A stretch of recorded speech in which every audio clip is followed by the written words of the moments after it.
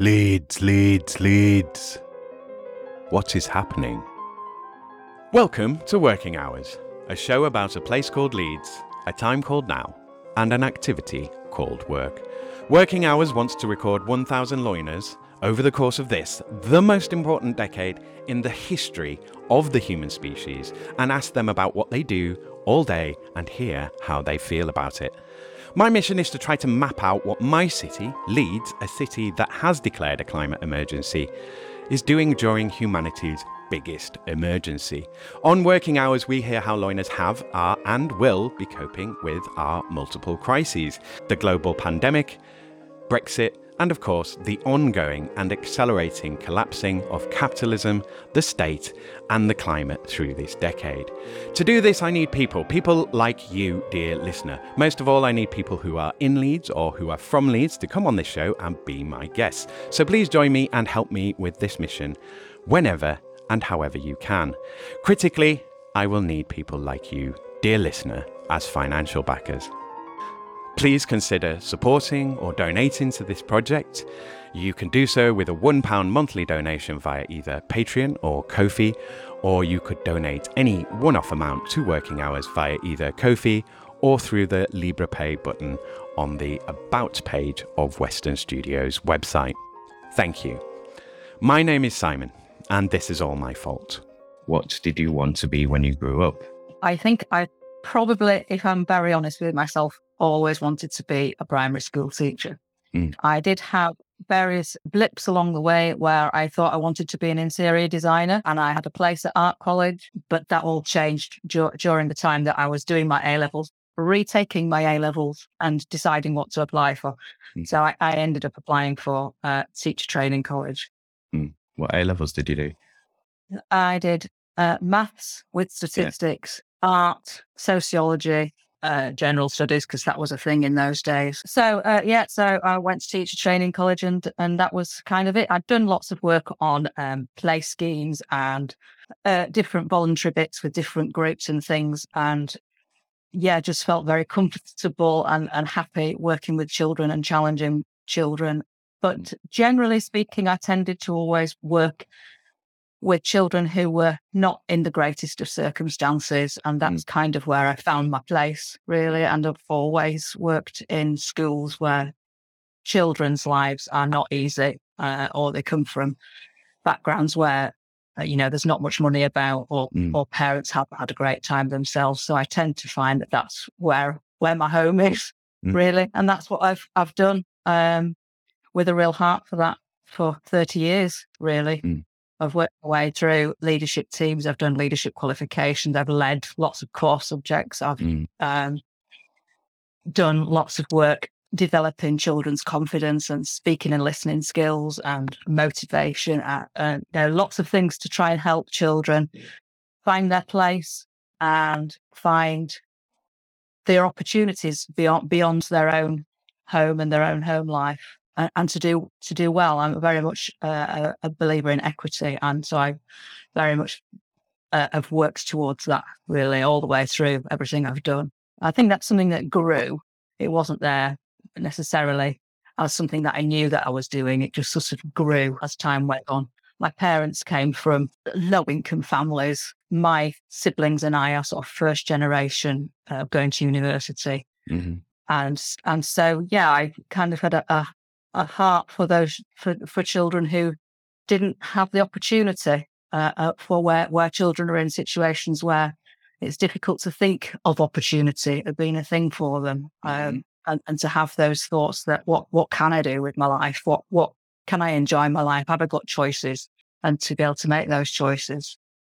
So what was it that made you identify teacher? Like, I mean, to a degree, it sounds like you saw teaching as a way to change lives, as the government advert used to say. Like, what was that for you, do you think? I think at the beginning, it was more to do with my dad was a joiner, shop fitter, and ended up teaching at the College of Fielding, teaching lads at night classes when they'd done their day's work and teaching them shop fitting. Lads who were not in the easiest of circumstances, having to do a day's work and then coming and learning more, and my dad doing a day's work and then teaching more. And so I kind of wanted to be like my dad, that I was helping people, but also I just, from what opportunities I'd had, I just had a fairly, I think, natural affinity with children and working with children. So it seemed a relatively natural thing for me to want to do.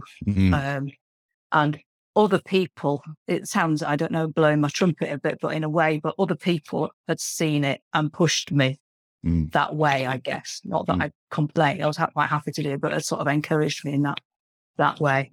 So that's kind of just what I ended up doing. And that has fed me, and hopefully I've fed many other children through it, really. You're listening to Series 3, Episode 34, and to my guest, Caroline Hudson. This is another Zoom interview recorded on the 28th of October 2022. Hello, loves. Caroline Hudson has over 30 years' experience as a primary school teacher in West Yorkshire and is passionate about developing the chance for all children to be the best that they can be and giving them the tools to make confident choices. Caroline believes that by giving parents the knowledge and understanding of up-to-date primary school methods and expectations, they will feel more confident with helping their own children. To do this, Caroline started the Kitchen Table Teacher UK. The Kitchen Table Teacher UK has classes for parents of primary school children that are held in small, friendly groups in informal, neutral settings. In each class, over a cuppa and a cake, parents learn more about how to support their children's learning, develop their understanding of how and what their kids are being taught in school, and maybe even make some new friends. The groups focus on English and math skills and the concepts being taught in primary school. The classes are a relaxed and safe place to develop understanding and confidence, run at a pace to suit those in the group, and with space to ask those niggling questions. For more information, go to www.kitchentableteacher.co.uk or follow Caroline on social media at Kitchen Table Teacher UK. Also, a quick note on the quality of this episode. There's some crackling and rustling. I will, again, probably at the end of the year, talk about some of these issues. But yes, we'll talk about that then. Now, please enjoy this episode of Working Hours with Caroline Hudson. We've kind of talked around it, but the next question is, what are you doing now? Because you're doing something kind of a bit more specific now. So what is it that you are doing now?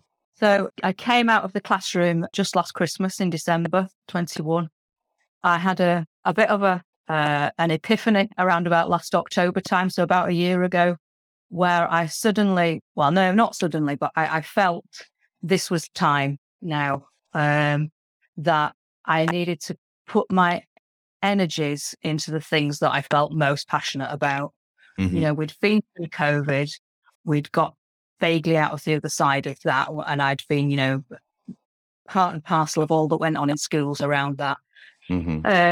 We'd got various new circumstances personally and at work, and I just thought, if I don't do this now, I don't know when I will do it. And I wanted to really, I was spending a lot of energies doing things for other people that, although they were important, they weren't my passion. And I developed this passion over time. And I thought, I need to take a leap of faith, for want of a better word, really, and do something about it. I didn't quite know at that point how or in what form, because I was kind of too busy at work at that point to be able to think through. But I knew I needed to do something that was going to feed me for the next few years, really. And while I still had the energy to do that, because I'm 51 and I've done 30 years, you know, of graft on behalf of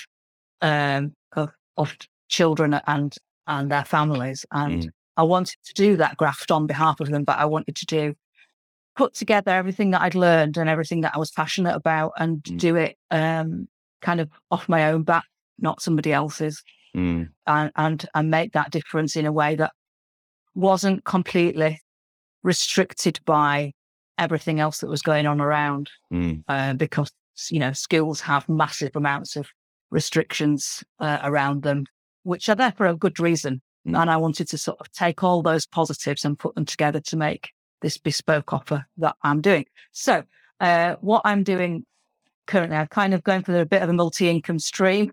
As you might expect, this was a brand new concept. The concept is that, particularly exacerbated by COVID, I guess, where parents were left trying to educate their children with methods that they didn't understand. So I run groups for parents based on primary English and maths methods and expectations. Just little sociable, companionable groups with cake and tea and sympathy, and I show them stuff. I just show them.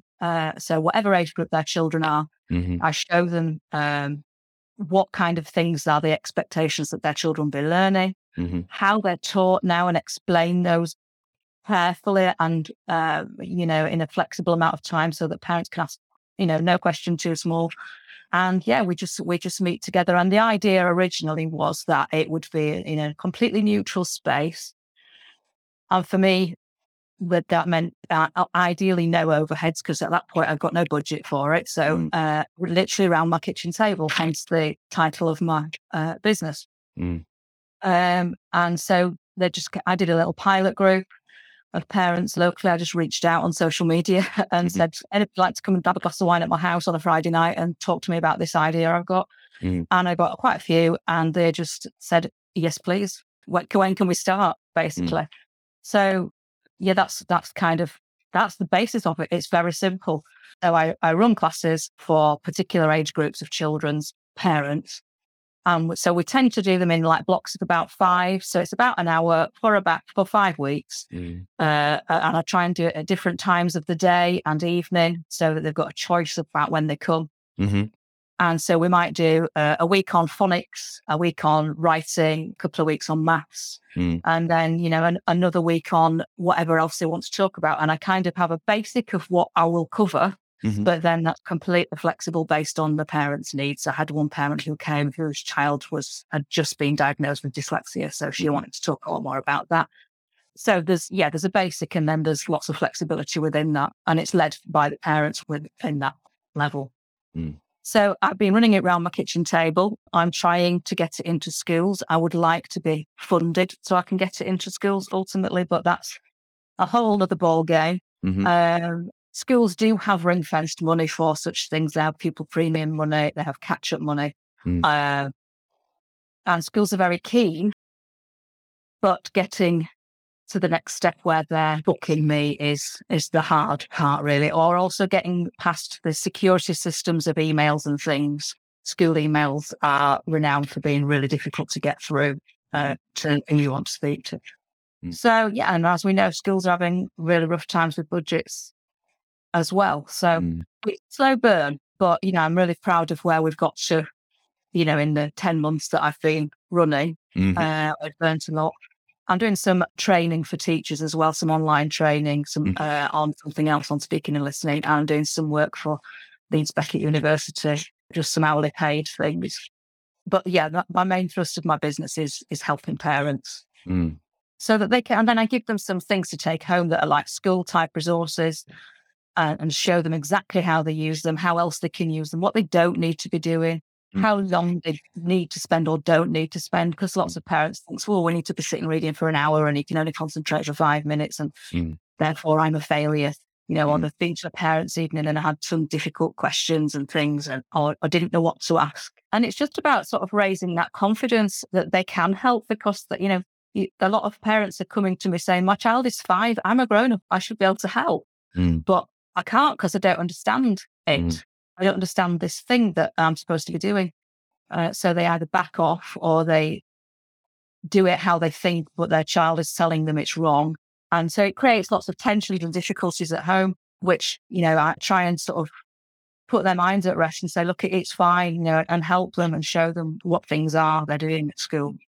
And they go away and they chat, they get to know each other better in the groups, and they chat and they go, oh yeah, I think that as well. It's not just me. And I've got parents who come back to me because they've got a child of a different age group. They want to learn about that age group, which has been really good, because it's meant that they must have really felt benefits from what they did when they came the first time. And some parents have come to me because they've been recommended by somebody else who's been. So there's lots of benefits for the parent, which then passes on to the child because they have a much more positive attitude towards it. They feel more confident about it. They feel like they know what they're doing now.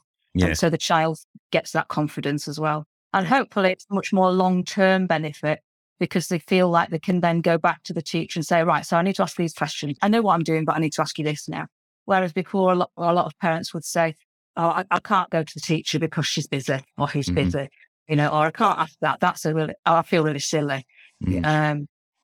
So that, there's ultimately the benefits are for the children, but vicariously, I guess, through the parent, rather than parents going, well, I don't get this, I'll have to just get a tutor, which is what seems to be happening a lot.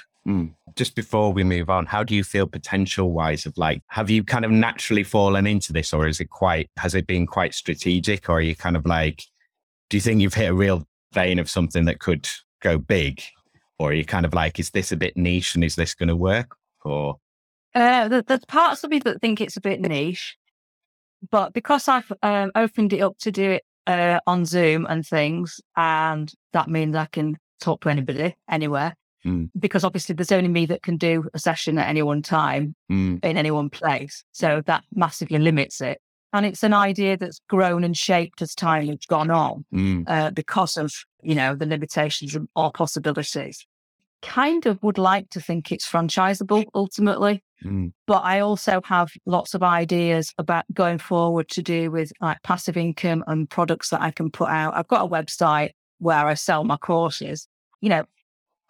I'm a primary school teacher. I'm not a business person, and I'm having to learn to be a business person and a marketer and everything else at the same time. Yeah. So it's a massive learning curve for me.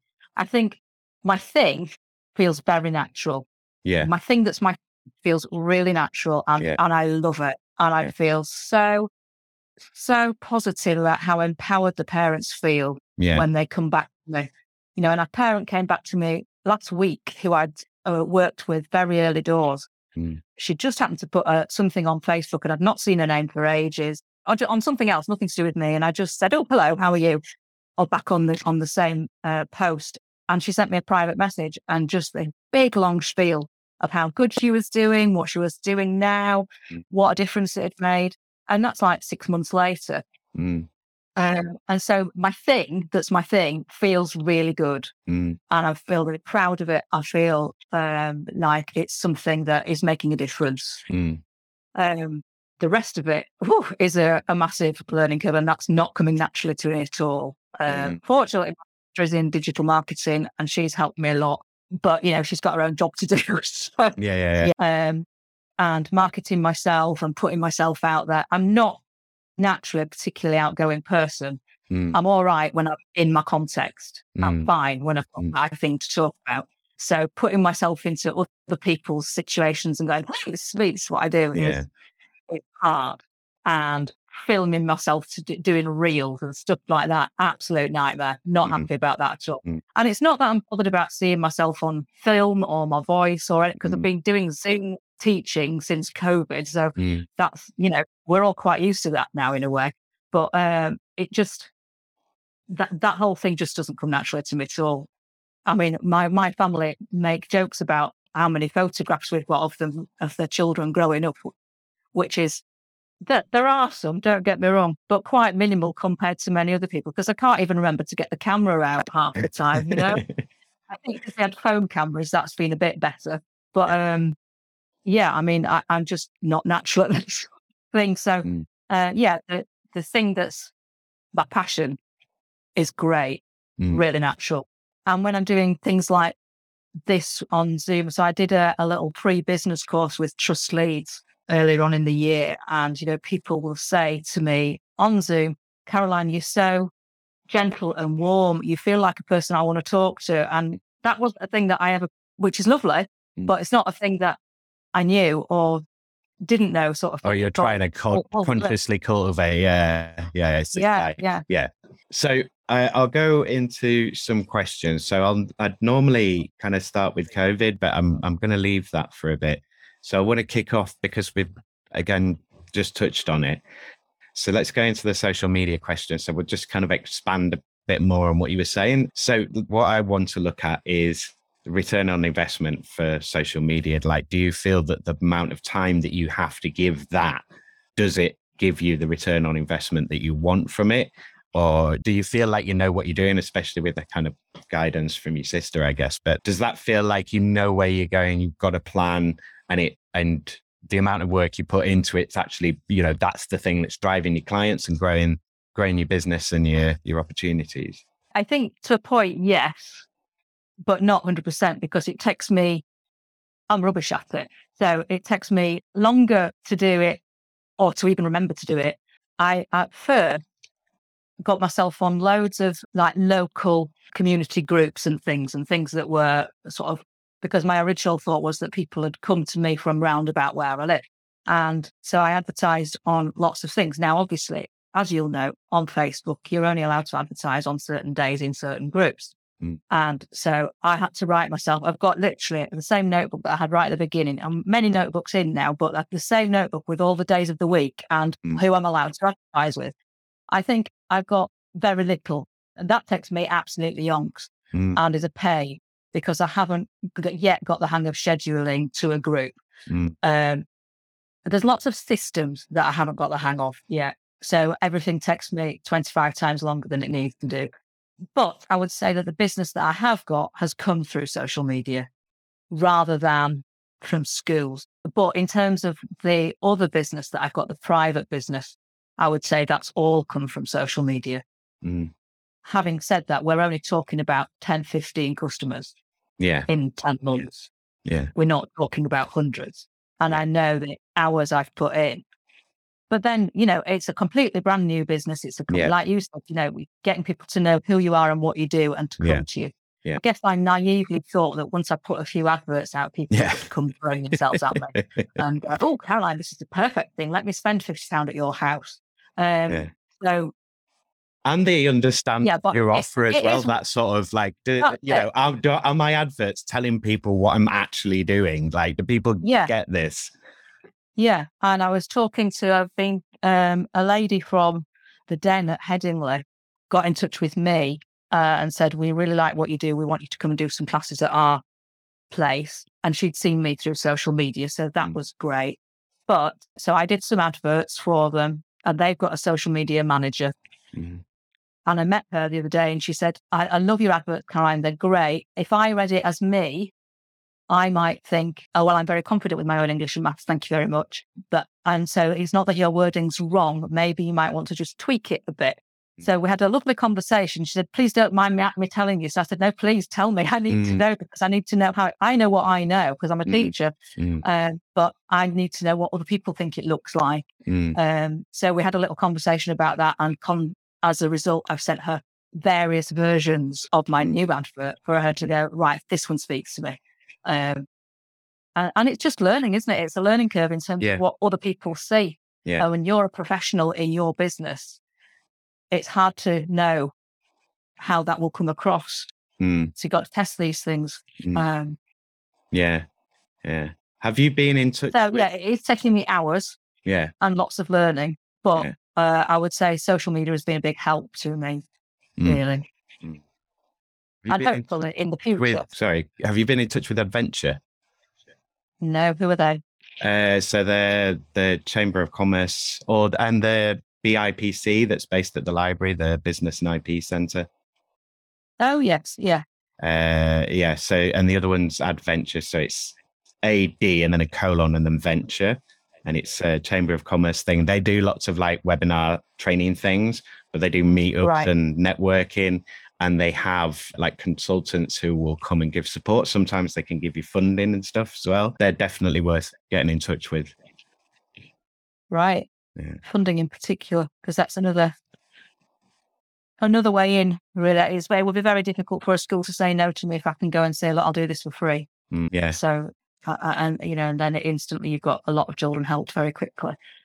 So if particularly if they've got funding or also other support and networks, that's great. I've joined a couple of networking things. And again, that's across of social media because people have seen me or I've seen them. Mm. So there's a parents of small business group that I'm part of. Oh, yeah. And a couple of other things. Yeah. Which is really good. Yeah. And we all help each other. So Yeah, I want to get them on.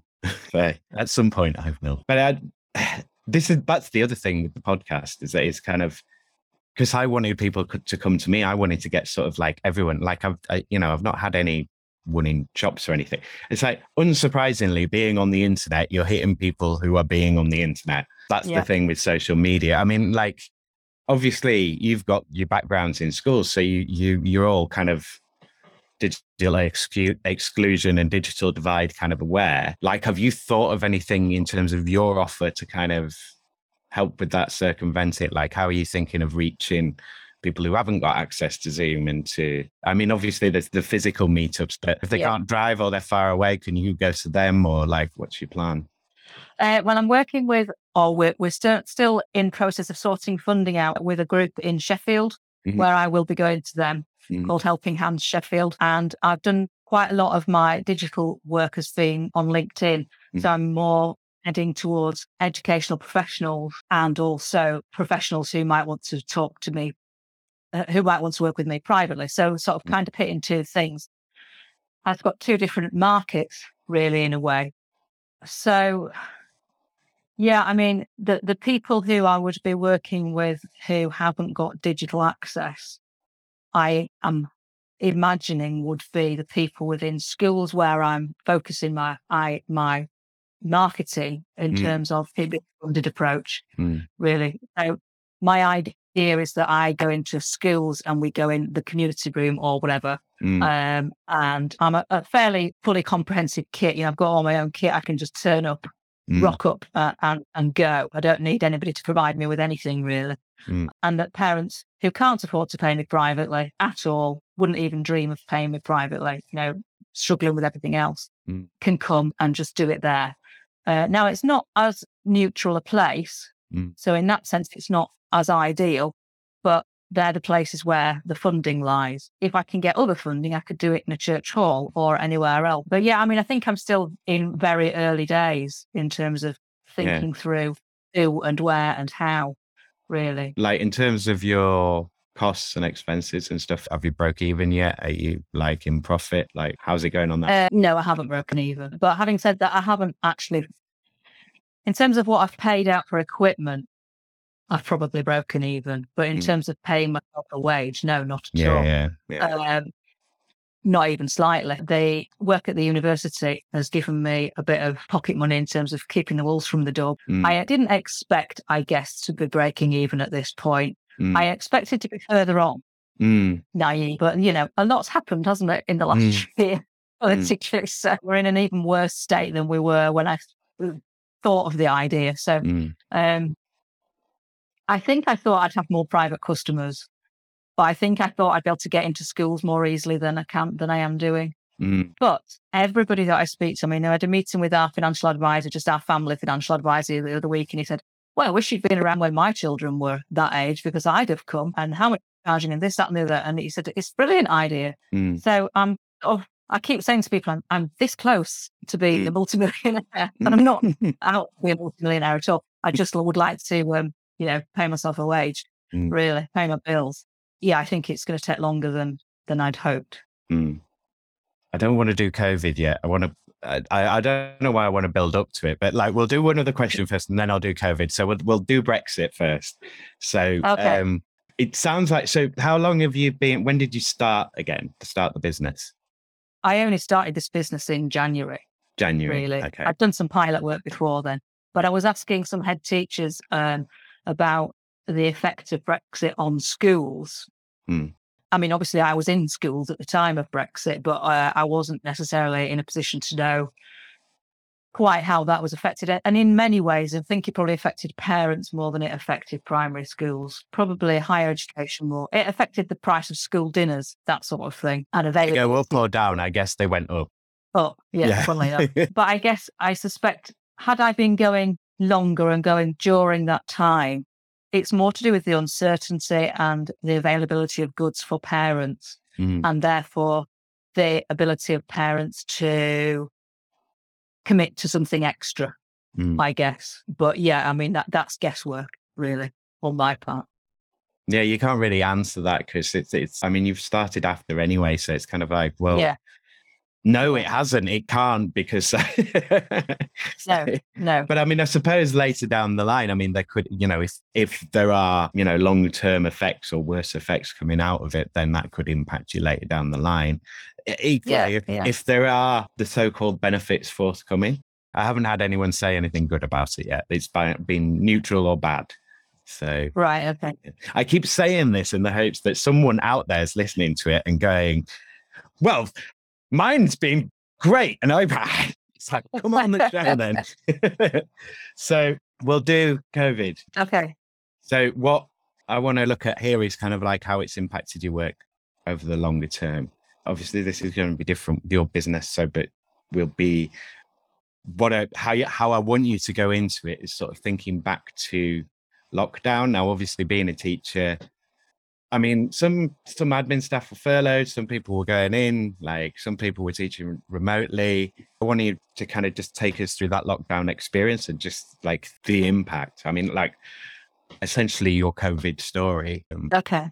So I was on residential with year 6 the week that we were told that schools were closing the following Monday. And we were in Whitby and the head teacher was with us. And we came back a day early so that she could be in school on the Friday, ready to get preparations for closing on the Monday. So we were closed on the Monday, and I thought I had symptoms quite early on. And I drove to school one day quite early on. I'd got up for work and everything else and got to the school car park and thought, I don't feel quite right. But of course, this was long before there was such a thing as a COVID test. And at that point, everybody was ultra sensitive to the idea that if you've got a slight cough or a bit of it, or you don't feel quite right, you best not come in. So I didn't come in for the first couple of weeks. And then, or maybe the first week, I can't remember. And then we were all just in all the time, one way or another. So we were rotated at home, teaching from home via Teams and sending work via Class Dojo, which was like our school internal, almost like Facebook, but for schools. Yeah. So we were communicating with our children and sending things and doing as much as we could via Class Dojo and Teams and recording ourselves in our back bedrooms, trying to teach stuff and then trying to communicate with the children about how they've managed it or what they've managed. Then a different part of the rota, we were in school with the children of the vulnerable children and the key worker children and trying to do something constructive with them. But because they were sort of quite mixed age groups, it was a real difficult thing to manage, really. And there was also lots of social and emotional stuff going on around that because they were in and their friends weren't in. And a lot of the children that were in for various reasons to do with social emotional issues. So that had its own things going on. So we were just rotated in and off like that throughout various bits of times. Or for those children who couldn't access anything digitally, we were producing packs of work for them to come and collect from the gate. So somebody had to go beyond the gate at certain times to give them out to people. And then those people who didn't come, we had to go deliver them to their houses. Socially distanced. Of course, we were doing social distancing in classrooms, wiping everything, separating equipment out so that they all had their own equipment and that sort of thing. So we spent as much time doing COVID organisation as we did teaching, really. And we just did our best to make it as accessible as we possibly could. But, we were in an area of a certain amount of deprivation, a certain amount of children who couldn't have accessed those things one way or another. But, everybody absolutely worked themselves to the bone to try and make it as good as we could with what we have. And and then we opened up again, didn't we? It all feels quite like a blur now. We opened up again and we were having classes of children in. And of course, children were nervous. Parents were nervous. Children had missed a lot of socialization skills. People had lost people as well, and they'd lost actual people, family members. So there was a lot of it was a very difficult time in school, and parents were really struggling at home because a lot of them were trying to still do their own job and teach their children. They had one iPad between them, or mum's phone or something, and that was it. Yeah. And so they were struggling for equipment, for time, and it was just hard, and we're now seeing the results of that trauma, because it was a trauma on those children now, because they've missed.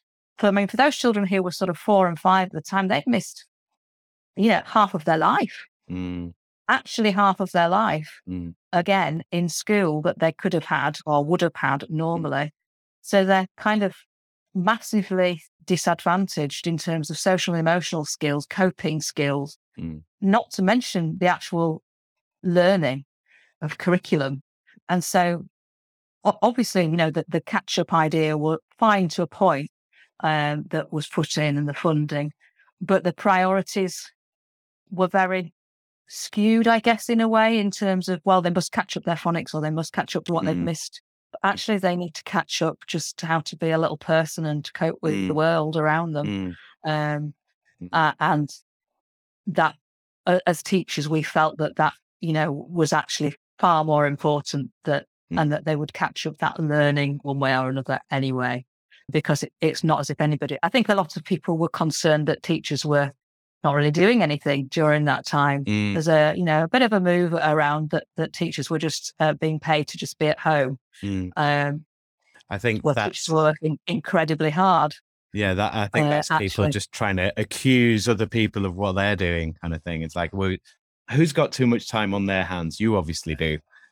That was the story, really, and now we've come through the other side of it. We're now seeing the consequences of those gaps of time, and gaps of opportunities, and gaps of chances, really, to do things and to be with each other.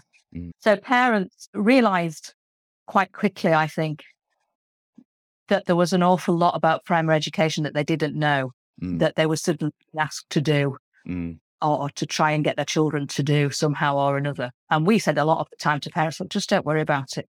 Just let them be happy. Go to the park if you're allowed, or just play. Just play, because that is as valuable as anything else. Don't, I'm giving you these work things. If you can get them done, great. If you can't, don't worry about it, because we'll sort it.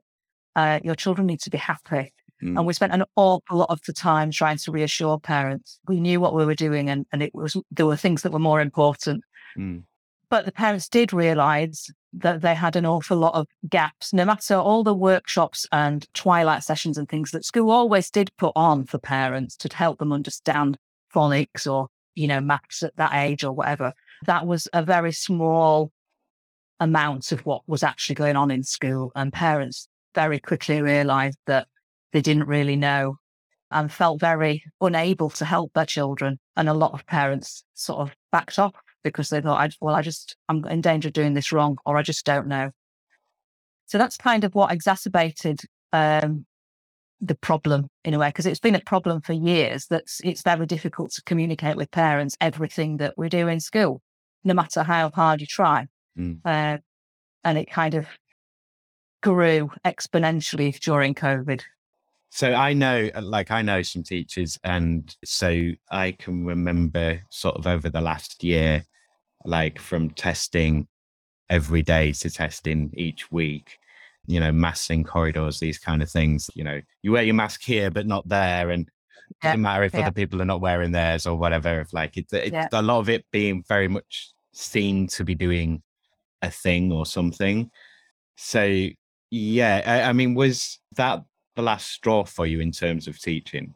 Is that why you made the leap to business, do you think? Or was it just like...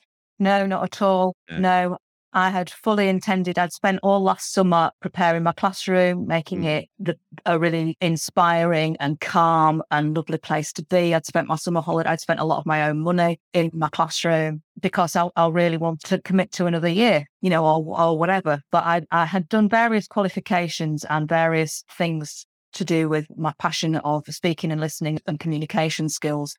And I guess there wasn't really a final straw. There was a few things that changed personally and professionally.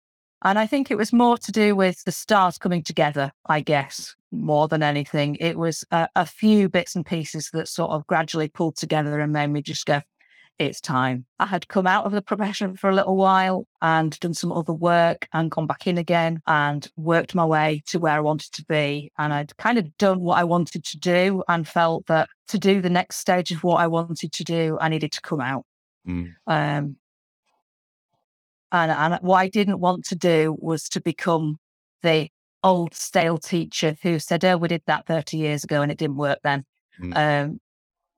Or the person who was always annoying in staff meetings going, no, I'm not doing that. Because I've always been a person who was very happily and open to change and to give things a go. I've always been very flexible. I've not ever been a person who complained about workload or anything because because I've been on leadership teams, I can see the big picture. I know why things happen the way they happen. I can see, the full picture. So it's always been fine. It's just the nature of the job. That's what the job is. But I just felt that my time had come to do that next thing. And I needed to do it outside of the constraints of the school building, I guess, and the school system. But I still wanted to be in education. I still wanted to, the thing where I was helping families and helping children's life chances, ultimately. So the other thing that I'm doing is professional development for teachers in terms of oracy and communication skills, which has come through lots of research over recent years. And so that's kind of my other thing. But I'm putting that into the work that I'm doing with parents anyway. So I'm still getting to do that. Okay, I'll crack on with questions. Let's do climate change. So here I want to look at what you are doing, what you can do in terms of mitigation, adaptation, and awareness raising. Is it something that you can easily do within your role? Is it built into the design of it? Or is it something that it's like, that's a green issue over there, I can't afford it, or it's not interesting to me? Or what's your working approach?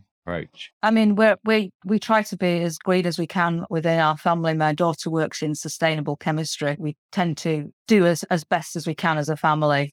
Does she tell you off a lot? No, but we're pretty good at it, really. Yeah. But there's 5 adults in the house, so we do create a lot of stuff. But I suppose in terms of sustainability for the business, I guess by having it in my own home in the first instance is as sustainable as it can be, because the heating's going to be on anyway, if it's going to be on. The light's going to be on anyway, if they're going to be on. I'm not heating an extra building. So it meant no overheads for me and no sustainability issues, I guess, in that respect. And I didn't really want...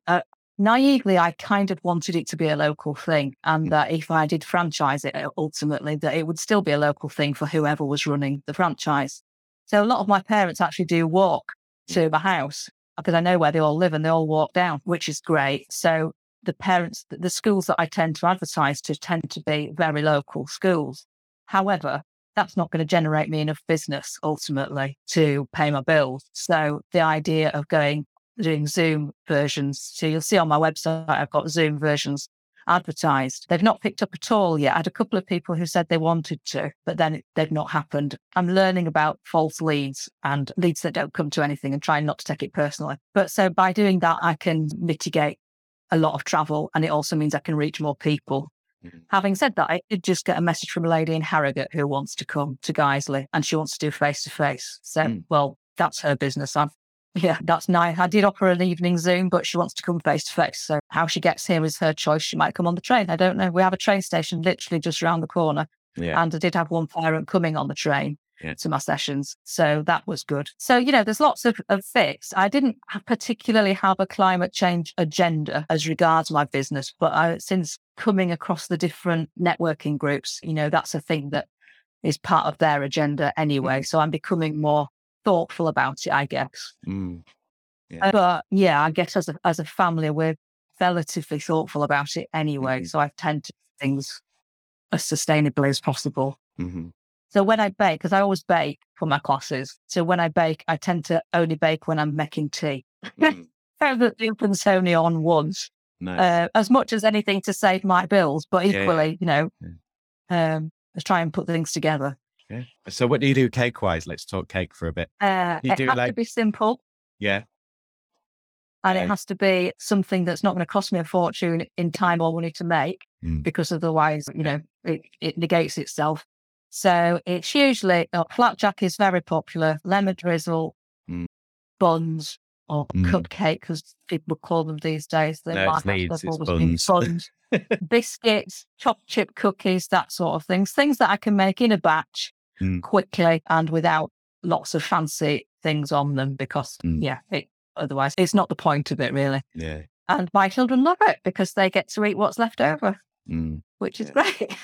So do you do any like catering for allergies and this, that, and the other, or is it just easy enough? Well, I always ask Say them before they. Yeah. I just ask them when they first book. I like to know if they've got anything that, like, because we've also got a small dog although it's small, it's multiple hairs.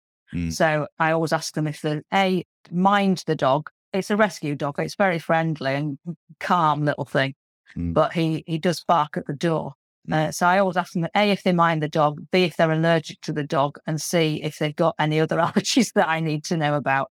And so far, one or two have had some preferences, but no, nothing severe. And also, whenever I do my marketing, I tend to do little stalls and things at different things. So I always put, or when I do my free taster sessions at schools, I always take ingredients lists and put them out with the baking so that people can read what they are and what's in them. Yeah. Just to cover myself. And saves a lot of questions as well. It's like, the people would just read it then. It's like, has it got this in it? Yeah. Has it got that in it? Yeah. Okay, so let's do UBI. If there was a universal basic income, so I assume you've heard of it, and I assume you would ask if you hadn't. So yeah, if there was a UBI, it's enough to pay for your sort of basic needs and stuff. Well, first of all, would you work still? Second of all, if you would work, would you still be doing what you're doing now? And then the third part is, if you would still be doing what you're doing now, how would it be changed by the UBI? I don't think I'd be spending all my days sitting on a sun lounger in the sun. I'd be bored. I like to be busy and I like to be helping people. So, and I don't think that I'd feel right just taking money and doing nothing. That said, obviously the motivations are affected. And so you're kind of doing something not just to pay the bills, you're doing something because you really want, or you see the value of it. Whether it's a value because it makes the world go round or because it makes people's lives better, there's still a value. So whether it's you're emptying bins for a living because bins need to be emptied, or whether you're improving life chances, there's still a motivation, isn't there? So I would like to think that I would still want to work. Pressure to earn a certain amount to pay my bills would be different. So maybe I would feel more relaxed and able to be creative about it, and therefore more playful with it. But equally, I guess because of the way I'm funding myself at the moment, I kind of am doing that anyway. I'm not claiming anything. Because I didn't want to have to be down the job centre every 5 minutes applying for a job that I didn't want. I wanted to put my energies into getting this off the ground. So we're using savings, which we're very lucky to be able to do. That's not going to last forever, but that's the plan at the moment.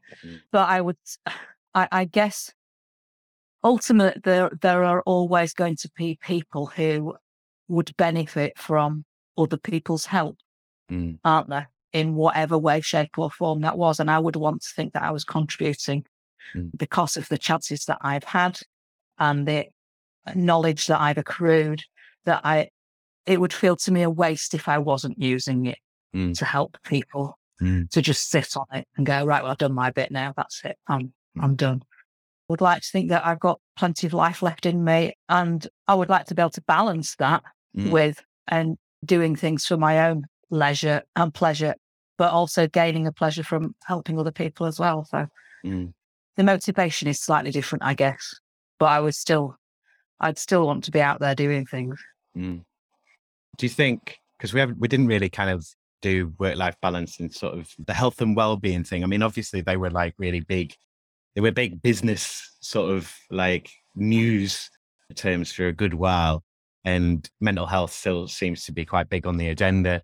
How are you generally and how were you through COVID in terms of like, were you quite good at stopping work? Because obviously you've got a lot of work to do. I mean, everyone imagines teachers of like, loads of holidays and 9 till 3. And it's like, no, it's like 7 till 9 at night.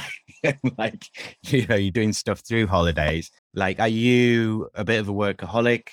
Do you give too much? Or are you like, can you draw a line under it? And you're like, how do you deal with it? I think in teaching, it's very difficult to draw a line under it. And it's not so much the idea of being a workaholic. It's just that you're not in control of the number of jobs that need doing. Mm. And therefore, you don't choose to sit till 11 o'clock at night. You have to. And that's I would get into school at 7:15 on a morning. And I would leave at 6 o'clock at night. Mm. I would have about 7 minutes for my dinner. Mm. And that was the only time I stopped during the day. Mm. And then I would come home. Hopefully my husband, who's retired now, would have made something for tea. I'd eat tea, maybe have a bit of a chat with my children and then carry on and then do it all again the next day and the next day. I was part-time for a lot of the time that I've been teaching, but I would still spend most of my other part of the week working.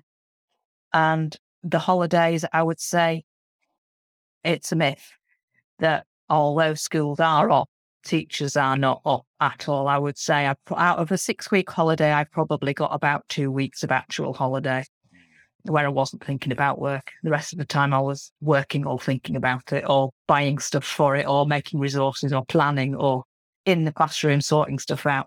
So work-life balance for teachers, and this isn't a thing about teachers particularly, but it's just the fact is it's not about being a workaholic. It's just how it is. And if you don't do those things, you fall by the wayside very quickly. But I think that's massively exploited. It's just like, oh, well, they'll put up with it because they want to do it. And like, before COVID, you've got 10 years of cuts. Like, so even if they're not cutting your wage or they're not cutting your school, they're still not increasing it. Or like the increase will be below like, real term gains and stuff. That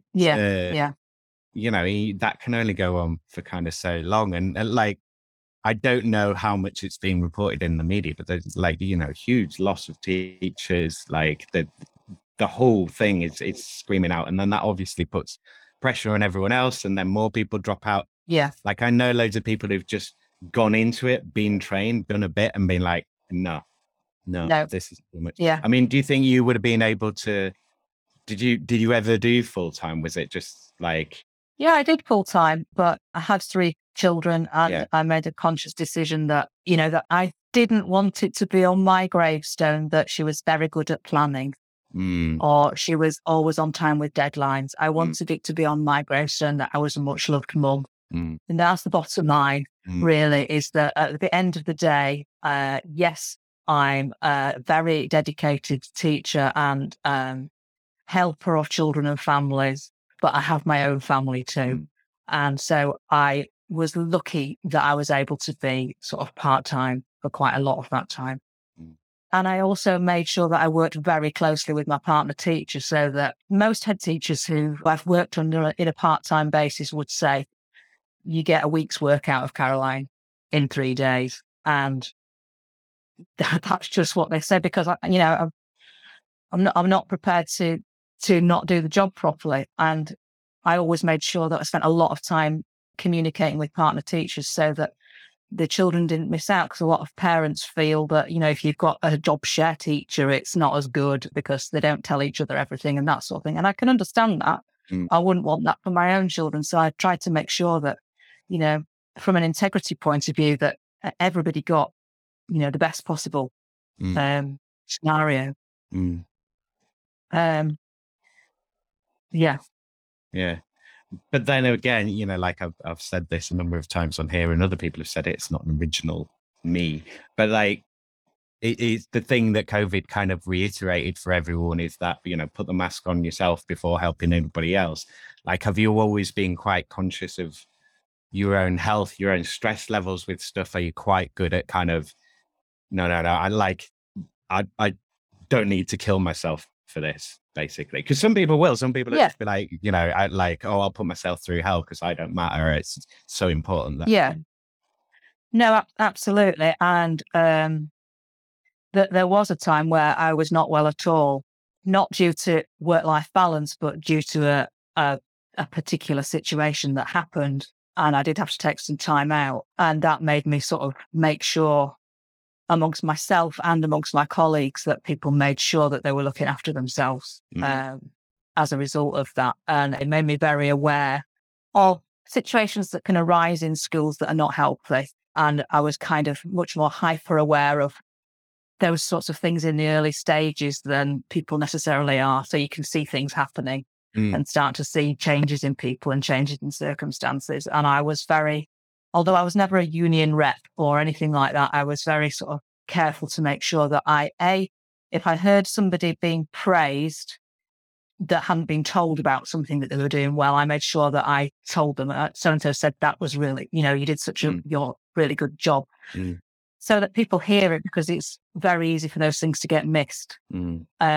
But also, if I was starting to notice that somebody wasn't looking particularly great or was starting to, you know, not be quite themselves, that I would check in on them, because, I didn't want anybody to go where I'd gone, really. But I came back and I got myself back to, you know, a good place. So when I left last year, I left feeling good about what I'd done and where I was. Teaching itself, the profession itself, is, you know, in a very difficult place right now. But I felt okay in myself about what I was doing and my performance. Yeah, and that I'm very careful to make sure that I'm doing that I'm okay. Very, very sensible. Well, you know, you can't be a mum and a wife very effectively if you're not okay, and or you need to keep an eye on that. in a lot of levels, or a teacher. Yeah. No, I was going to say something else there on this. Oh yeah, so like, because we're on UBI, I mean, how do you think on a sort of wider level, like, you know, if everyone's getting the UBI, like all your parents and like, you know, maybe it starts at 16 or whatever, like, how do you think that would change things for them in terms of like, they could potentially have more time to give to the kids and support the kids with homework, more time to understand things, more time to kind of like, you know, be at home, be less stressed. And equally, you know, that would impact on the children, because the children would be less stressed, because the children get stressed when the family's stressed. So like, do you think, how much pressure do you think that could potentially take off, like, the role? I think it sounds wonderful in principle. Obviously it's idealized, but it's, in some senses, that sounds quite simplistic.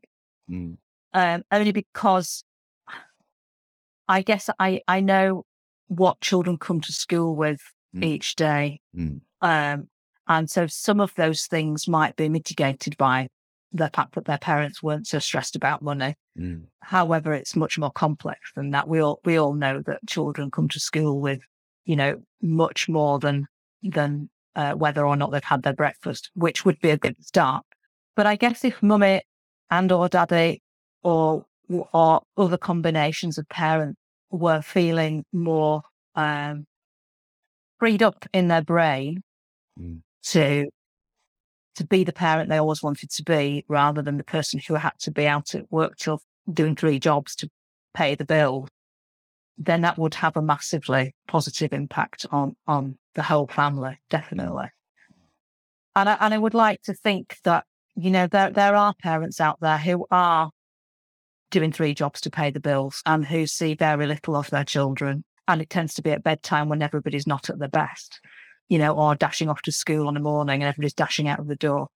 And I would like to think that, yes, we would still all want to contribute to society by doing something, but maybe not feel that you had to do everything because you had to pay your bills. Mm. Mm. And I think it's important that children and families feel that, we have a role to play, and, we all have something really good to contribute, whatever that is. And it's very valuable to be able to contribute something to the running of the society that we live in. I guess if you didn't feel that you had to do it several times over in the day just because it wasn't earning enough to bring in the money to pay the bills, that would be a big weight off shoulders. And I know that when I originally decided I was going to come out of the classroom, my brain freed up massively in the space of a week. Just because I knew a huge weight off, like, oh my God. Yeah. I could feel a space opening up in terms of brain space to think about other things and possibilities. Yeah. So if your brain space is freed up because you know that your bills are sorted, then, great. What else can we do with our lives? That would be wonderful.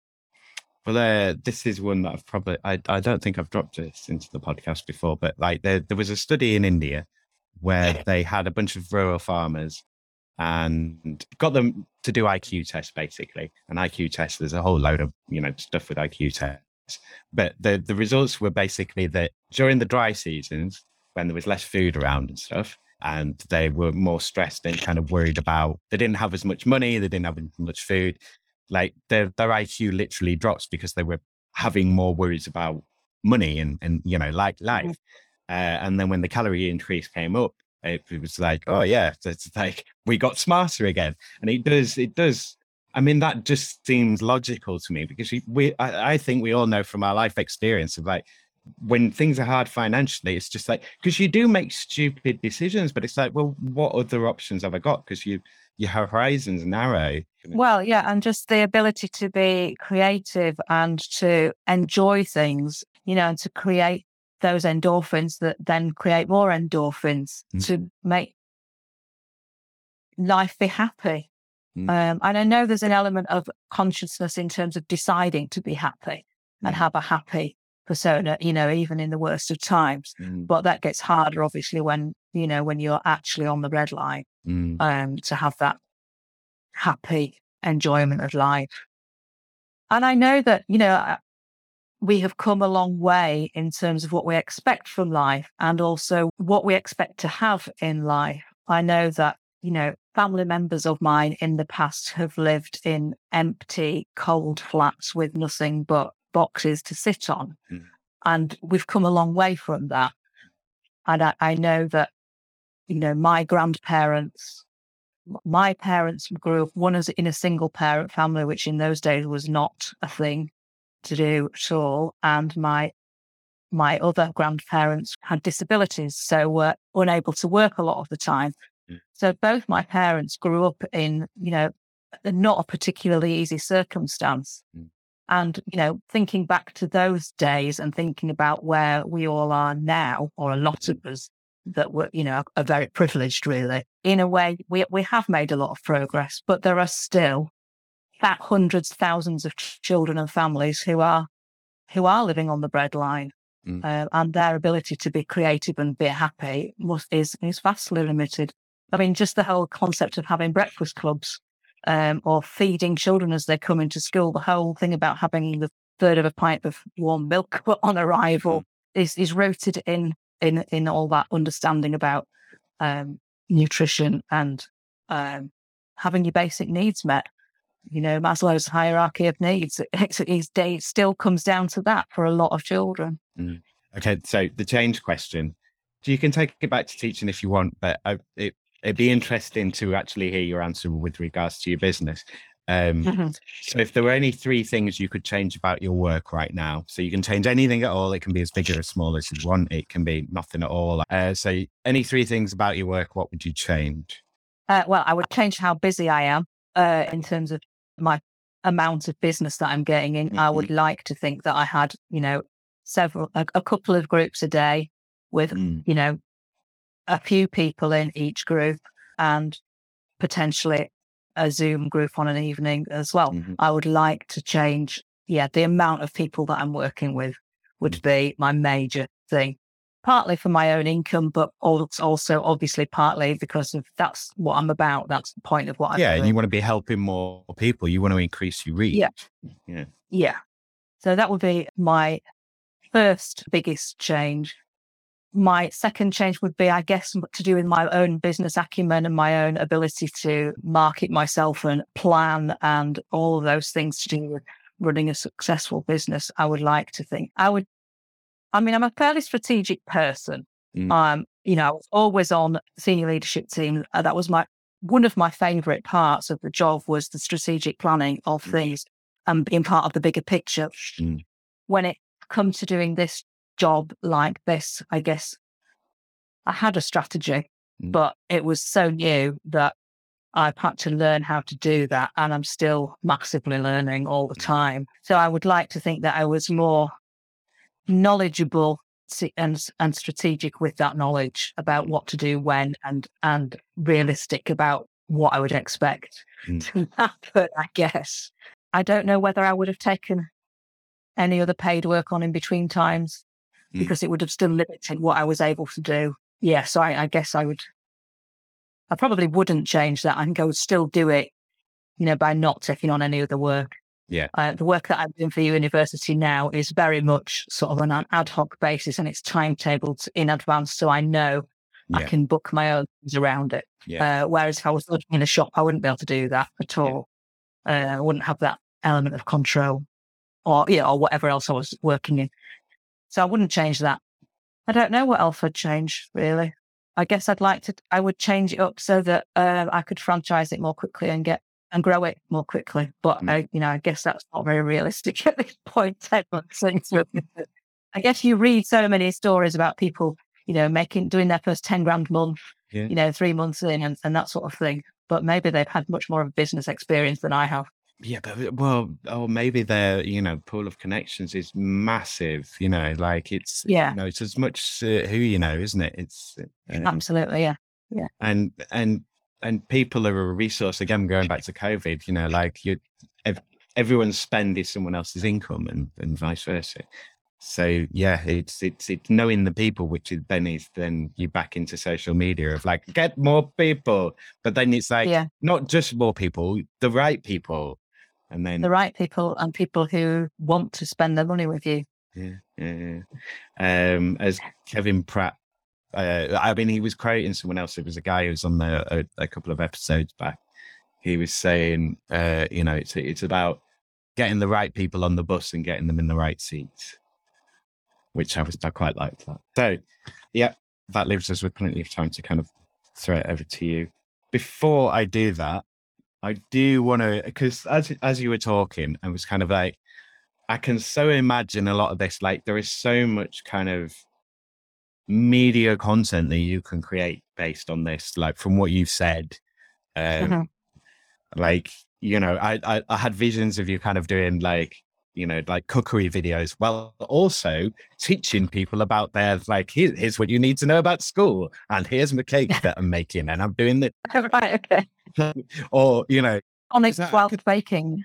Yeah, I mean, like I could see you potentially being like, you could be like a Martin Lewis on TV, but for teaching and like, for parents sort of thing. Like potentially there's all sorts of, it depends. Yeah, I mean, there is quite a lot of it about. When you start looking, there's lots of teachers doing online stuff, and some teachers are doing it to help teachers. Some teachers are doing it to help parents a bit. There's less for parents. Most of it's teachers helping other teachers and that sort of thing. But I mean, the market is certainly not saturated at all. And whenever you talk to somebody new, they sort of say something like what you've just said. So clearly, it's not a common thing that people know, in so much as everybody's heard of Martin Lewis. There isn't somebody that everybody can go, oh, there's such a teacher. Have you heard of her? Teachers know about them, but most people, most ordinary people who don't spend their life worrying about teaching don't know about them. So yeah, feel free to chuck ideas at me about things I could do. I think the hardest part of that is learning the tech as much as anything. But that's just a kind of try and fail kind of thing, I think, at this point, because you've got, like the thing is, as you get better, your audience would get bigger. So that's the Yeah. way it should work, I think, ideally. And I think it's probably good that you don't want to scale too big, because you're still really exploring the idea for yourself, aren't you? You're kind of, Yeah. And I mean, the CPD for teachers on speaking and listening that I'm doing, I've been reckoning to do since about March. But, everything ends to, you've got to focus on one thing at a time, really. And that's just although it's absolutely something that I'm passionate about for a lot of different reasons, it's had to take a back seat because I can't do everything. My family circumstances are not straightforward enough for me to say I'm going to work 9 till 5 every day on this. That's not how it is. And so I have to, do my work to fit around my family circumstances and my own personal amount that I want to work. It's taken a bit of getting used to. I was saying this to somebody else the other day, not working at 100 miles an hour because that's what I'm used to. I'm used to everybody wanting everything yesterday. And literally, as I said to you before, working from 7:15 on a morning till 6 at night with a 7-minute break and then carry on at home. And that's how I'm also used to, if you send an email to somebody, they'll respond. I'm used to that. Or I'm used to, if somebody sends me an email, that I respond within a couple of hours, really. And that's very difficult to get used to because the rest of the world doesn't seem to work like that at all. In the real world, as people like to say. No. Yeah. Yeah. Like in teaching, do people read emails then? Because nobody reads and people emails. Email each other throughout the day. So I would maybe get an email from the office saying such a person's not coming in. And then at 3:00, somebody will come and say, did you get the email? I said, well, no, I was teaching, actually. Yeah. No, I haven't read my email. I was actually teaching. Or people will send you emails during the day to just send you a message because it's quicker than walking from one end of the school building than it to the other. And that's their work-life balance. It's quicker to do that than to come and find me. Also, it means it doesn't interrupt things because there's nothing worse than trying to do an input with a group of children and 5 different people walk in to bring you a message. So, it swings and roundabouts. And like you say, people don't respond as quickly as you might like, but I'm used to that being the expectation, really. Yeah, it's a real change of pace, Absolutely.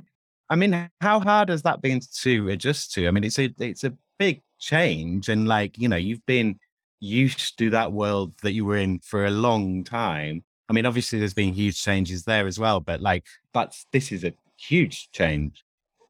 Yeah, I think because of the way things have got broken up over the last couple of years in terms of us, working in different ways, it's not been such a shock to the system in that respect. What's the shock to the system is then me trying to set things up and other people not working at 100 miles an hour. And also the fact that I'm not prepared to work at 100 miles an hour. That's partly why, what I'm trying to do with my work-life balance is to work in a more manageable and sustainable way for myself. So yeah, it's a funny balance, really. And so I have 100 miles an hour expectations of what I'm going to achieve, but I'm not actually going to work 100 miles an hour. So I'm used to sort of planning lots of different things and then beating myself up about the fact that I haven't got them done yet. Yeah. So I have to sort of work that out for myself, really, and go, no, it's fine. Yeah. Have that plan, do it when you're ready, but just don't worry about it right now. Yeah. I've written it down. It's on the list. It'll get done when it needs to. Yeah. Yeah. Yeah. And I guess as well, there is, you do upskill a lot in teaching. So a lot of you've got a lot of the business knowledge as well already, I think, in terms of kind of HR systems and motivating people and kind of even with training, how to train and deliver training. And so,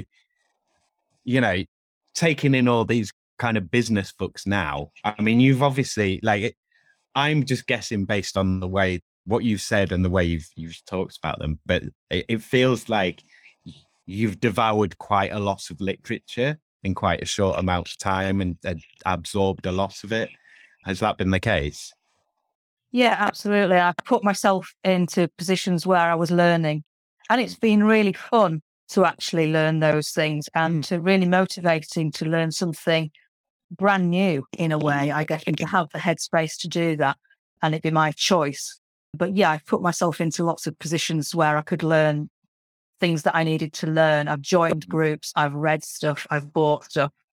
I and so I guess that there's a time I had to kind of stop doing that for a while because I had to think, right, I need to do some work now. Yeah, I have to do some work on the business, like do some business development, Yeah. not just sit there going, oh, yes, this is work. Yes. Yeah. This is learning about systems. Right. Well, let's actually put these systems into practice now. But equally, I find myself frustrated by my lack of knowledge about other things. So I have to keep stopping and going, right, I actually need to learn this now. And that's what I will have to do in order for it to grow. I think I need to get more efficient systems in place and find ways of making things work quicker for me so that I'm not spending my energy on things that don't need to spend my energy on, sort of thing. You know, even just down to how I use social media and using it better and using it more efficiently and planning my working day better and that sort of thing. I've been quite systematic and planning ahead, but equally quite reactive because you kind of have to, because you have to sort of just see what comes up out of what you've chucked out there, really. I guess as time goes on, I'd love to have a working week that was different every week, but relatively straightforward, that this is what I knew I could sort of plan for. And I've tried to do that as much as I can. So that, for example, I've just had a couple of days away with my husband that we'd planned for because I tend not to work at this end of the week if I can. Because otherwise, what's the point of him being retired and me working 5 days a week? That's bonkers. So, but I would love it to be better than that. But I had to learn a lot and I'm still learning, but it's positive learning. How do you feel about the working on your own? I mean, obviously you're working with people, you're delivering to clients and stuff, but in terms of working on the business, there's nobody, you haven't got colleagues, you haven't, like, I assume you haven't got a mentor or anyone that, like, I guess with your husband being retired, there's an element of you can talk to him about certain aspects of what you're doing and stuff, but on a day-to-day basis, like, is that difficult? I know for myself, it's like, God, it'd be great to have someone else to be working with and, like to chat about what we're doing and have someone kind of, what's the word I'm looking for? Like interrogate your own ideas. Cause it's very easy to go, oh, this is an idea. It's great. Yeah. But then, like a you critical try it. friend. Yeah. Yeah. It is tricky. I mean, because I've purposely put myself into these groups in order to be able to do that, because you do miss the colleagueship of the staff room, no matter how little time you spend in there. And I do have various educational friends who I chuck stuff at and go, have a look at this. I've worked on various projects with educational friends earlier on in the year where we've done things together. So that's been great. But yeah, it is you've kind of got to make a colleagueship of your own, really. I'm quite good at working on my own. But equally, like the lady from the den, I sort of just said to her, look, just tell me about these adverts because you're seeing them. I'm just making them. You know what it looks like as a mum or as a marketer. And my sister lives in Birmingham, which is a bit of a pain in terms of meeting up with her to discuss my marketing. But we've arranged to sort of have a quarterly meetup where her husband looks after the children and me and her just sit and thrash through a load of stuff. We go with a list and we've done that once and it was really productive because it was so much easier to just sit next to her and go, right, how do I do this? Rather than her sort of going, well, let's have a Zoom and I'll show you. It's just so much easier to just sit next to somebody. So yeah, I'm kind of just making my own way with that and making new colleagues, really, I guess, in a way. And still keeping in touch with the educational world, A, to keep up to date, but B, to keep, because like you say, it's often just a matter of who you know and being able to sort of make links with other people through who other people know. I mean, like you said before, you have to be everything. You're the marketing, you're the head of policy, your finance, your HR, and you've got to decide where you're spending time on the business and for the business and when, sorting all of that. And that's hard. And I have started to pay into a little group, a lady that lives in Seacroft, actually, who's very good at organising business stuff. Bizarrely, though, well, no, ironically, I guess, I've not had time to sit down with her and do what I'm paying her to do because I'm too busy doing stuff. And much as I'd like to pay a VA or pay a mentor to talk to me once a month or whatever, I can't justify it at the moment. Yeah. So I have to sort of... Like, I can't pay myself. I can't pay anyone else. Yeah. And I know you've got to speculate to accumulate, and I get that. And had I had, I don't know, a startup grant or something like that, then maybe I would have considered that to be good use of the money. But basically, my startup grant is my savings. So I feel like I can't do that. Yeah, you don't want to. Maybe I should. I don't know. Too much. No. Well, I don't think so. I think slow and steady, like, because you this time you're kind of building you again back to social proof. People are getting to know you. You're working on a smaller scale, kind of like piloting the thing, ironing out the kinks. I'm building the brand, and the brand is me in a way at this point. And so I'm sort of trying to be. So I went to the first birthday party of the den it had in last week, and I spent most of my time, and I'd taken quite a few of my products. I'd gone in my t-shirt, my brand t-shirt and things, but I spent most of my time making cups of tea and chatting to people about breastfeeding babies and stuff. But that was as useful as anything else, because I'm getting myself out there and looking like a normal person that's just nice and helpful and friendly, not some Dickensian teacher who's going to beat you with a stick if you didn't get, if you couldn't read it properly. So I think that's just as valuable. But I put a post on LinkedIn, I think the other day, saying, here's me shamelessly advertising my stall at somebody else's event. 6 months ago, I wouldn't have dreamed of doing that. Or shamelessly saying, can I come to your event and bring some stuff? Because I am proud of what I do, and I think there's a massive value in it. So I'm learning to just crack on, and because if I don't show my face, nobody's going to know I'm there. Yeah, I know what you mean. Okay, then. So, at this point, I'm going to throw it over to you. Is there anything that you want to sort of discuss, bring up, or let us know where people can find you? The websites, where your socials are, that kind of thing. Over to you. Whatever you'd like to kind of chat about. I just think that there's an awful lot of power in community and in talk and people's ability to learn from each other and share with each other, and all the work that everybody's doing about mental health and mental health awareness and equity and opportunity is something that I'm very passionate about. And so what I'm working towards is building up communities of people, little communities of people who are learning from each other and supporting each other. And my work as kitchen table teacher, but also my work helping teachers to develop those communication skills, are, for me, a way forward in building that equity for children and families. But there's lots of other people in other different parts of the community doing equally valuable work to help with those support systems. So I consider myself part of that, really. Although my work is kind of new and it's a slightly different twist on things, I think I'm still part of that whole community support system feel, and I would like to think that I was part of that. So if people thought that I had something to offer in terms of their community groups and work, I'd be very open to chat about that and see how else we can work together in different ways. So my website currently is the Kitchen Table Teacher website, but people can contact me through that. So it's www.kitchentableteacher.co.uk, which my husband thinks is far too long-winded, but it's what it is. And I'm on Instagram and Facebook as Kitchen Table Teacher UK.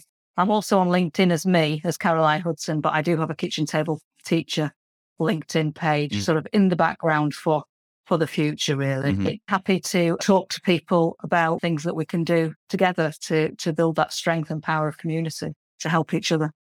Thank you again to Caroline for being my guest. Thanks again to all my guests, and thanks to you, Leeds, for being my subject. And of course, most of all, thank you to you, my dear listener. So this isn't the episode I had planned for today, yesterday.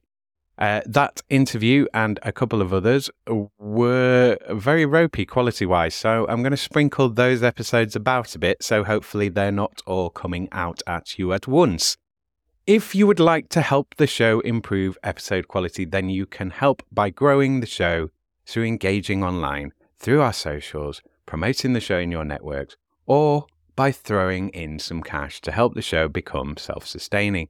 Anyway, thanks for listening, and I hope you got something out of this, and please come back on Friday for more working hours. I'll try my best to get it out on time. If someone new joins the Patreon or donates, then I will feel more obliged to make myself do that. You can follow this show on Twitter at WorkingHours3 and on Instagram at WorkingHoursPodLeads. Use the hashtag WorkingHoursPodLeads to stay up to date on when new episodes are being released, to DM me with your questions, or most importantly, to get in touch if you'd like to be my guest on this show. Please do chuck in anything you can to help the show grow. Go to ko-fi.com/workinghours and join me there for £1 a month, or you can make a one-off donation of whatever amount. You can also go to patreon.com/workinghourspod to support Working Hours, again from as little as £1 a month. Why not be super awesome and join both? Do something new and something different. Remember to like, share, follow and subscribe to Working Hours. That's me. Cheers ears. Take care out there and be kind to each other, Leeds. Working Hours is produced, recorded, edited and published by Simon Treen for Western Studios Leeds Limited. The music was The Bees from Chopin's Etudes, which is in the public domain and was taken from museopen.org. Please like Western Studios Leeds on Facebook at facebook.com/Western_Studios_Leeds and on LinkedIn, linkedin.com/company/Western-Studios. Leeds, are you considering taking the plunge into podcasts or audio content? Then think Western Studios for support, advice and guidance on getting it made. At Western Studios, you work with a real-life learner who is actually in Leeds. Not a piece of software, not a course of articles or a series of live chats and video courses, but me, a person in physical place-based reality. If you want to work with me to make your podcast or any digital audio content in Leeds, whether it's for your own cause, your publicity campaigns, to promote your products, increase your sales, or just to create your own passion projects, then get in touch with me, Western Studios, now. Don't wade through vapid articles and videos and podcasts about how to make podcasts by disembodied virtual people on the web. Get on with making your podcast now, and then when it gets hard and expensive and it all goes wrong, which it will, then call Western Studios to make your podcast with you or even for you. Western Studios will take on your podcast's boring, time-consuming and painful admin, recording, editing, transcription, whatever. Tell me about your podcasting pain points and I can make it all better for you. I feel your pain. For a charge, I will share it. Remember, podcast work is work. Leeds businesses, Leeds campaigns, Leeds brands. Got an inkling that you'd like a podcast but don't know where to start? Contact Western Studios at makemypodcast@western-studios.com and we'll start making your podcast straight away. The first hour of arranged consultation and pre-production time is free. £25 an hour after that for editing, recording, production. I can also arrange hefty discounts for the right projects. So tell me your idea and your budget, and I'll tell you what I can do for you. What do you have to lose? Time. That's what. Time is running out. The best time to make a podcast was 10 years ago. The second best time is right now. Writers in Yorkshire, what are you doing with your lives? Hopefully you're writing. Well, I know there are listeners out there who want to hear great original writing performed as audio content that is about and for and has been made in Leeds. How do I know this? Because I'm one of them loiners what wants it. Help me make your old screenplays, unpublished novels, unperformed plays, stories, poems, and performances, whatever you got, baby, and make it as podcast content. Is your work arty, salacious, pulpy, strange? Good. Is it unfinished? Good. I can help you with that too. I can work with you to find actors, musicians, and voiceover artists and quickly realize your projects. I get practice making the shows and you get a finished, performed and published version of your writing. Save yourself the hassle and the headache of making your podcasts on your own by working with me instead.